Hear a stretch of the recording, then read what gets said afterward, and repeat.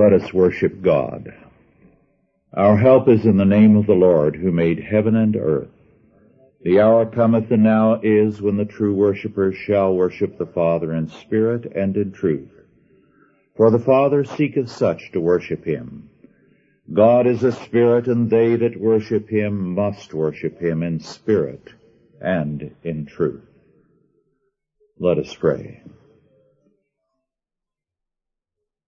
O Lord our God, maker of heaven and earth, we thank thee that thou art on the throne, and that the foolishness and evil of men thou shalt in thy good time confound and destroy. Therefore give us grace that we may so work in that confidence, that we may know there is more in every event, more than we can ever imagine in all that we do and say, and that greater is he that is with us and in us than he that is in the world. We thank thee for thy power and presence, for thy Holy Spirit, for thy everlasting arms, which undergird all that we are and all that we do. Our God, we praise thee. In Christ's name, amen. Our scripture this morning is from Leviticus 2, the 2nd chapter. Our subject, sacrifice and conspicuous waste. Sacrifice and conspicuous waste. Leviticus 2. And when any will offer a meat offering unto the Lord, his offering shall be of fine flour, and he shall pour oil upon it, and put frankincense thereon. And he shall bring it to Aaron's sons the priest, and he shall take thereout his handful of the flour thereof, and of the oil thereof, with all the frankincense thereof, and the priest shall burn the memorial of it upon the altar, to be an offering made by fire of a sweet savor unto the Lord.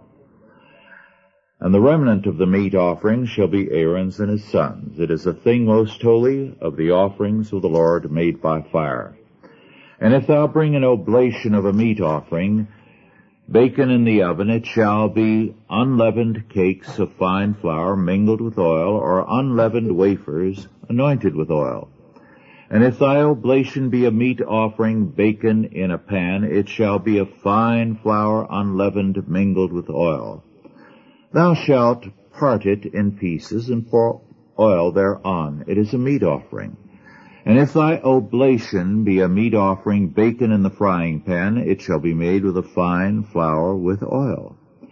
And thou shalt bring the meat offering that is made of these things unto the Lord. And when it is presented unto the Lord, he shall bring it unto the altar. And the priest shall take from the meat offering a memorial thereof, and shall burn it upon the altar.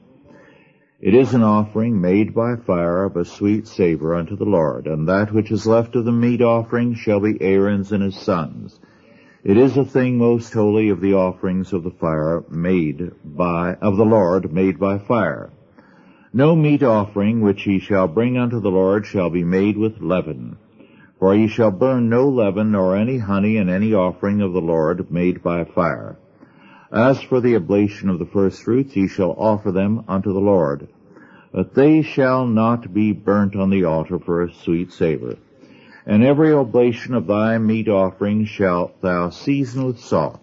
Neither shalt thou suffer the salt of the covenant of thy God to be lacking from thy meat offering. With all thine offerings thou shalt offer salt. And if thou offer a meat offering of thy firstfruits unto the Lord, thou shalt offer for the meat offering of thy firstfruits green ears of corn, dried by the fire, even corn beaten out of full ears. And thou shalt put oil upon it, and lay frankincense thereon. It is a meat offering. And the priest shall burn the memorial of it, part of the beaten corn thereof, and part of the oil thereof, with all the frankincense thereof. It is an offering made by fire unto the Lord. To understand this chapter, we must understand the term meat offering, which is now for us a deceptive term. Since the word meat has, in the modern vocabulary, a restrictive meaning. As originally used in the King James Version, it meant something broader. In this context, grain. The same is true of the word corn in verses 14 and 16. It does not mean the Indian corn that we know, but grains. Oblation means anything offered in worship which is rightfully offered and is acceptable to God. The smallest meal offering, 1/10 of an ephah, was more than 3 quarts. The Hebrew text, however, does not read meal offering, but mincha, a gift or offering. This was an offering, therefore, of grains which are the product of a man's work. Either the grain or the flour or cakes or wafers made from the flour could be offered. Their preparation is strictly specified. It had to be the best flour with good cooking oil, prepared in any one of 3 utensils, an oven, a pan, or a frying pan. The oil was commonly olive oil, and it had an extensive symbolism throughout the biblical world. As Samuel Clarke noted, and I quote, "There were 3 principal uses of oil familiar to the Hebrews. First, it was employed to anoint the surface of the body in order to mollify the skin, to heal injuries, and to strengthen muscles. Second, it was largely used as an ingredient of food. And third, it was commonly burned in lamps. In each of these uses, it may be taken as a fit symbol of divine grace. It might figure as conferring on each believer the strength and faculties required to carry on his work, as supporting and renewing him day by day with fresh supplies of life, and as giving light, comfort, and guidance into all truth." Unquote. All of these meanings are very extensively supported in the Bible. There was, however, a more basic meaning to all Hebrew worshipers. Grain as bread, meaning thick, heavy, black bread, whole-grained, together with oil, olive oil, was the bread and butter of everyday life. So that the prayer, "Give us this day our daily bread," has reference precisely to that. It was, for most people, the mainstay of their diet. The meaning of the sacrifice was, first, our daily bread, the symbol of daily life, was laid on the altar in a surrender to the Lord. This means that we are ready to surrender our sustenance because we know that all things come from Him, and we are totally dependent on Him. Second, nothing in this offering was retained by the worshiper. The totality of life is surrendered to the Lord. Third, giving all to God means giving in and through the atonement, having access thereby to the Father. Having received life in and through Him, we in return surrender it to Him. And then fourth, we are acceptable not of ourselves, but because of the atonement, because of Christ, who renews the covenant. Salt, therefore, can never be lacking in this offering, according to verse 13. Salt is a preserving agent. It was the refrigeration of antiquity. It stands for incorruption. that the covenant as made by the grace of God in Christ cannot be broken. Now the grain offered as such was in three ways. Verses 1 to 3, the uncooked flour. Verses 4 through 11, meal and oil cooked in various ways. And then, in the latter verses, the best of the new ears parched in fire. The grain offered had to be the first fruits. As Porter notes, and I quote, "The Hebrew word for first fruits here means literally beginning, and this indicates their significance. In Hebrew thought, the first member of a series contained all that followed. So when the first produce of herds or crops was offered to God, he in fact received the whole, his rightful due as the giver of all increase, and the remainder was then available for his use." It is the same idea as that lying behind the word token in verse 2, unquote. Christ, we are told, is the first fruits of them that are asleep. This means that every one of us share in the resurrection because he is resurrected. That every one of us share in a resurrection body because he has such a body. It means here, then, that because we offer the first fruits, we offer ourselves. And we say that everything we are and everything we gain is going to be used to the glory of God. So that apart from the tithe or the first fruits that we give to him, everything else, as we use it, is going to be for his glory, and we ourselves will serve him. The priests received much of this offering, as verses 3 and 10 makes clear. A fundamental premise of Scripture is, as our Lord says, the laborer is worthy of his hire. Paul cites our Lord and also the Old Testament, "Thou shalt not muzzle the ox which treadeth out the corn," which means that the laborer is worthy of his hire, again and again. Thus it is applicable to all men, to those who minister in the Lord's work and to all others. As we saw in studying Paul in Galatians, wages are a form of communication. God judges all men for their evil communications or bad pay, as Galatians 6 to 10 clearly make out. We cannot divorce morality from economics. When we do, we bring on judgment. This applies to all workers in every field. As George Bush,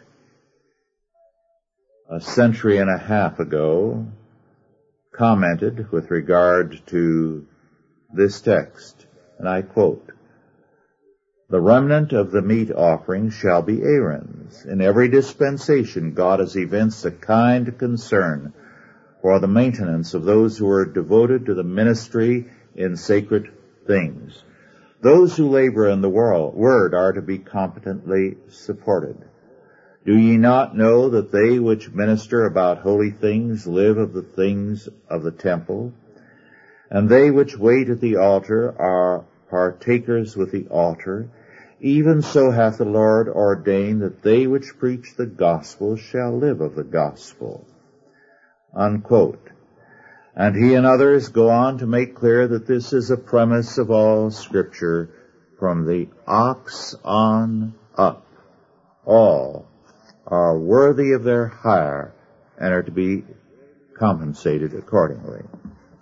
We come now to a fact very often noted by critics of the Old Testament sacrifices. They show a tremendous horror for all the animals daily killed and burned on the altar, for all the first fruits of grain, of fruits, of everything brought and given to the priest and also burned upon the altar. This has been seen as wasteful and as an outrage. And remarks have been made. Think how many poor people could have been fed with this food, with this meat, with these steers, sheep, goats, and other animals. Well before our time and the liberal critics, the disciples had voiced like thinking. We read in Mark 14, verses 3 to 9, "And being in Bethany in the house of Simon the leper, as he sat at meat, there came a woman having an alabaster box of ointment of spikenard, very precious. And she brake the box and poured it on his head. And there were some that had indignation within themselves and said, Why this waste of the ointment made? For it might have been sold for more than 300 pence and have been given to the poor. And they murmured against her. And Jesus said, Let her alone. Why trouble ye her? She hath wrought a good work on me. For ye have the poor with you always, and whensoever ye will, ye may do them good. But me ye have not always. She hath done what she could. She is come aforehand to anoint my body to the burying. Verily I say unto you, wheresoever this gospel shall be preached throughout the whole world, this also that she hath done shall be spoken of her for a memorial."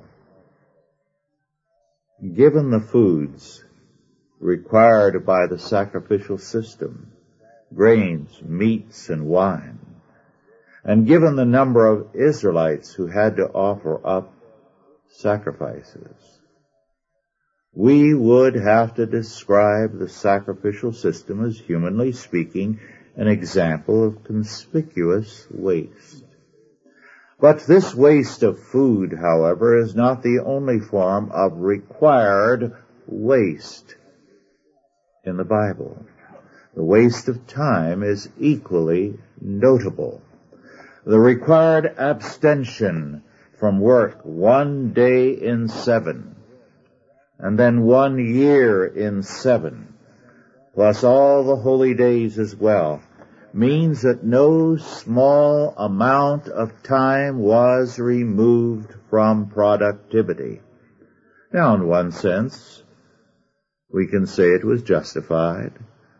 We know that land that is allowed to rest 1 year in 7 greatly increases its fertility. The microorganisms in the soil proliferate. The soil becomes greatly more fertile. But there is a much more important factor. To regard the sacrifices of food and time as conspicuous waste is to think humanistically, to think without God. The French Revolution and then the Bolshevik Revolution moved strongly and viciously against all such waste. The waste of food, of money given to the church, of time, 1 day in 7, and they tried to reorder the week and the calendar. And of men, they said, all these people wasting their time in religion when they could be socially productive.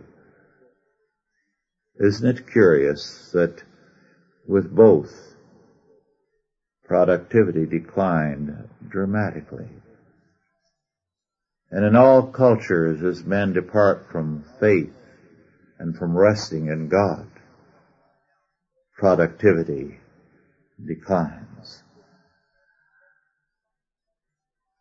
Such conspicuous waste, from the humanistic point of view, is, from a biblical perspective, a recognition that it is not our doing and planning that prospers us, but God's government.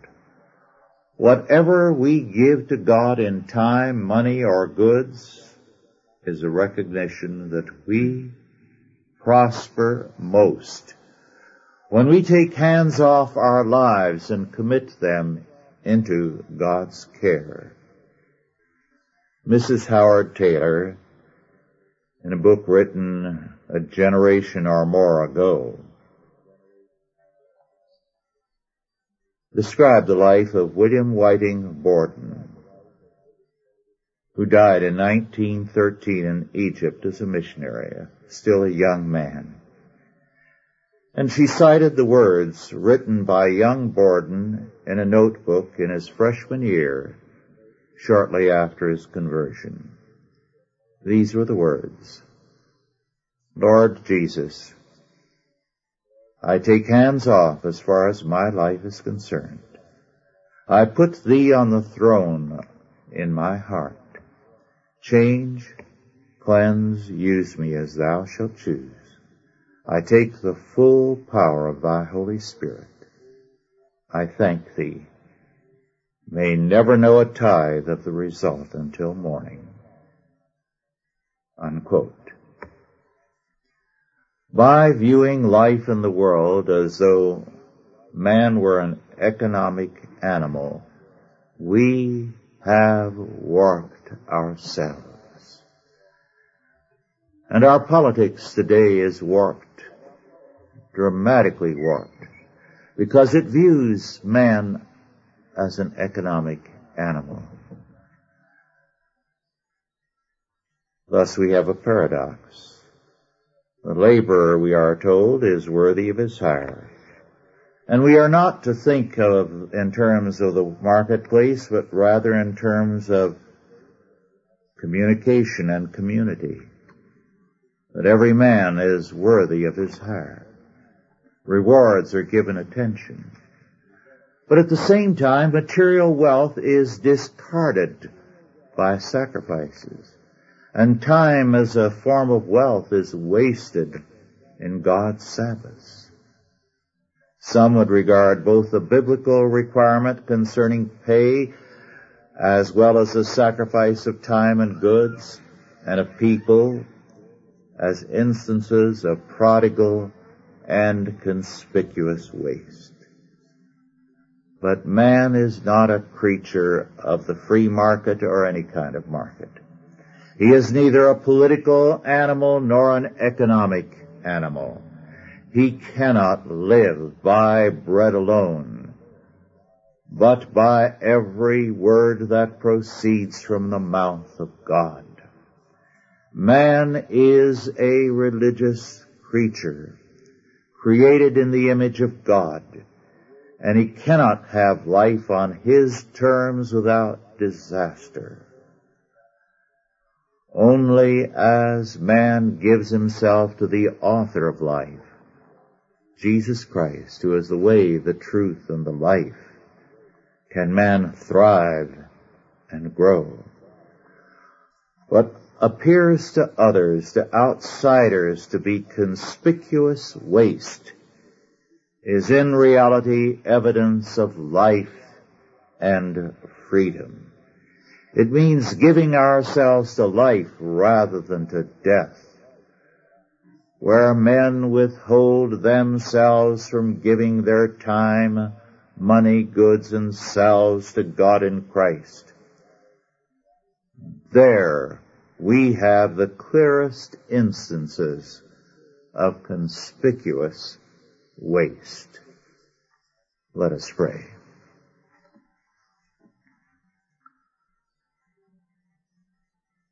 O Lord our God, keep us from wastefulness of our lives and of our substance. Teach us to give ourselves unto Thee, to take hands off our lives and rest in Thee, work in Thee, rejoice in Thee, knowing that this is our calling and this is our life.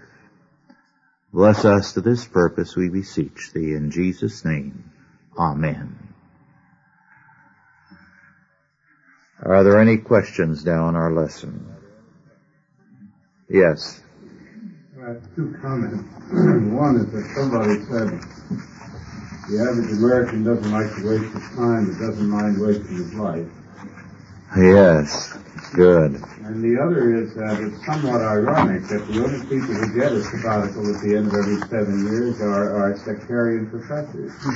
Yes. The universities were originally Christian institutions, all of them, and they observed the Sabbath. But it's the only area where the Sabbath now prevails, although a few years back I heard talk about granting it to federal employees.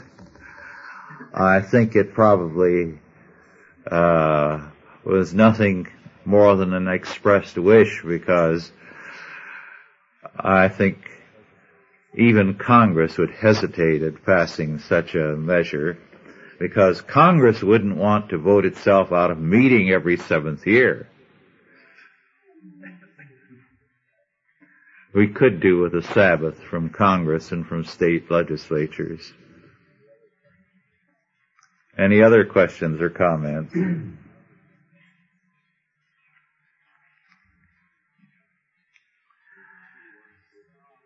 You can see why the book of Leviticus has created such a sense of outrage in a great many humanists. The sacrificial system, the sexual regulations, the dietary laws, the liberal scholars can work up quite a bit of emotional heat over this book. Yes. I was always under the impression that it was Judas who objected to the ointment and wanted to sell it to the poor. Who? Judas. Judas did also on an occasion, yes. And you know that it may have been this time also in one of the other Gospels. And it comes up so often. Mm-hmm. It's the raison d'etre now for the welfare states. Yes. That if they don't take the money from us, nobody will help the poor. Yes. Well, of course, one of the classic stories about that, which you don't hear nowadays, but when I was young, we were told this story. It was common then, but I don't imagine it's in any textbook nowadays or in a teacher's repertoire. There was a flood in Davy Crockett's day, and he was partly responsible for voting some emergency money to the flood victims. And when he returned home, one of the first men he met, a friend, told him he had no intention of voting for him again because he was a thief. And Crockett was quite shocked at that and bridled. And the man said, "Yes, you voted my money. You robbed me to help those flood victims. It would have been one thing for you to give money out of your pocket and ask me to give money out of my pocket. And I would have done it. But you stole it." And Crockett apologized and made public note of the fact that he had been wrong and put it in his autobiography. But that's not a story that you're likely to hear nowadays.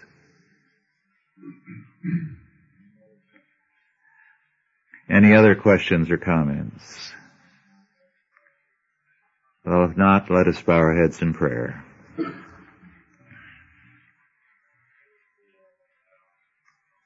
O Lord our God, great and marvelous are thy ways. And we know that in all the events of our time, thou hast a glorious purpose, that thou in thy wisdom hast ordained that the evil shall prosper, and shall see their folly realized to their own damnation. And thou in thy wisdom will destroy them. Give us grace to work that thy will may be done in our lives and in all the earth, that our responsibilities under thee be discharged in season and out of season. Teach us to rest in thee, to do our work, and to rest knowing that it is thy work which alone shall prevail. Bless us ever in this service. And now go in peace. God the Father, God the Son, and God the Holy Ghost bless you and keep you, guide and protect you this day and always. Amen.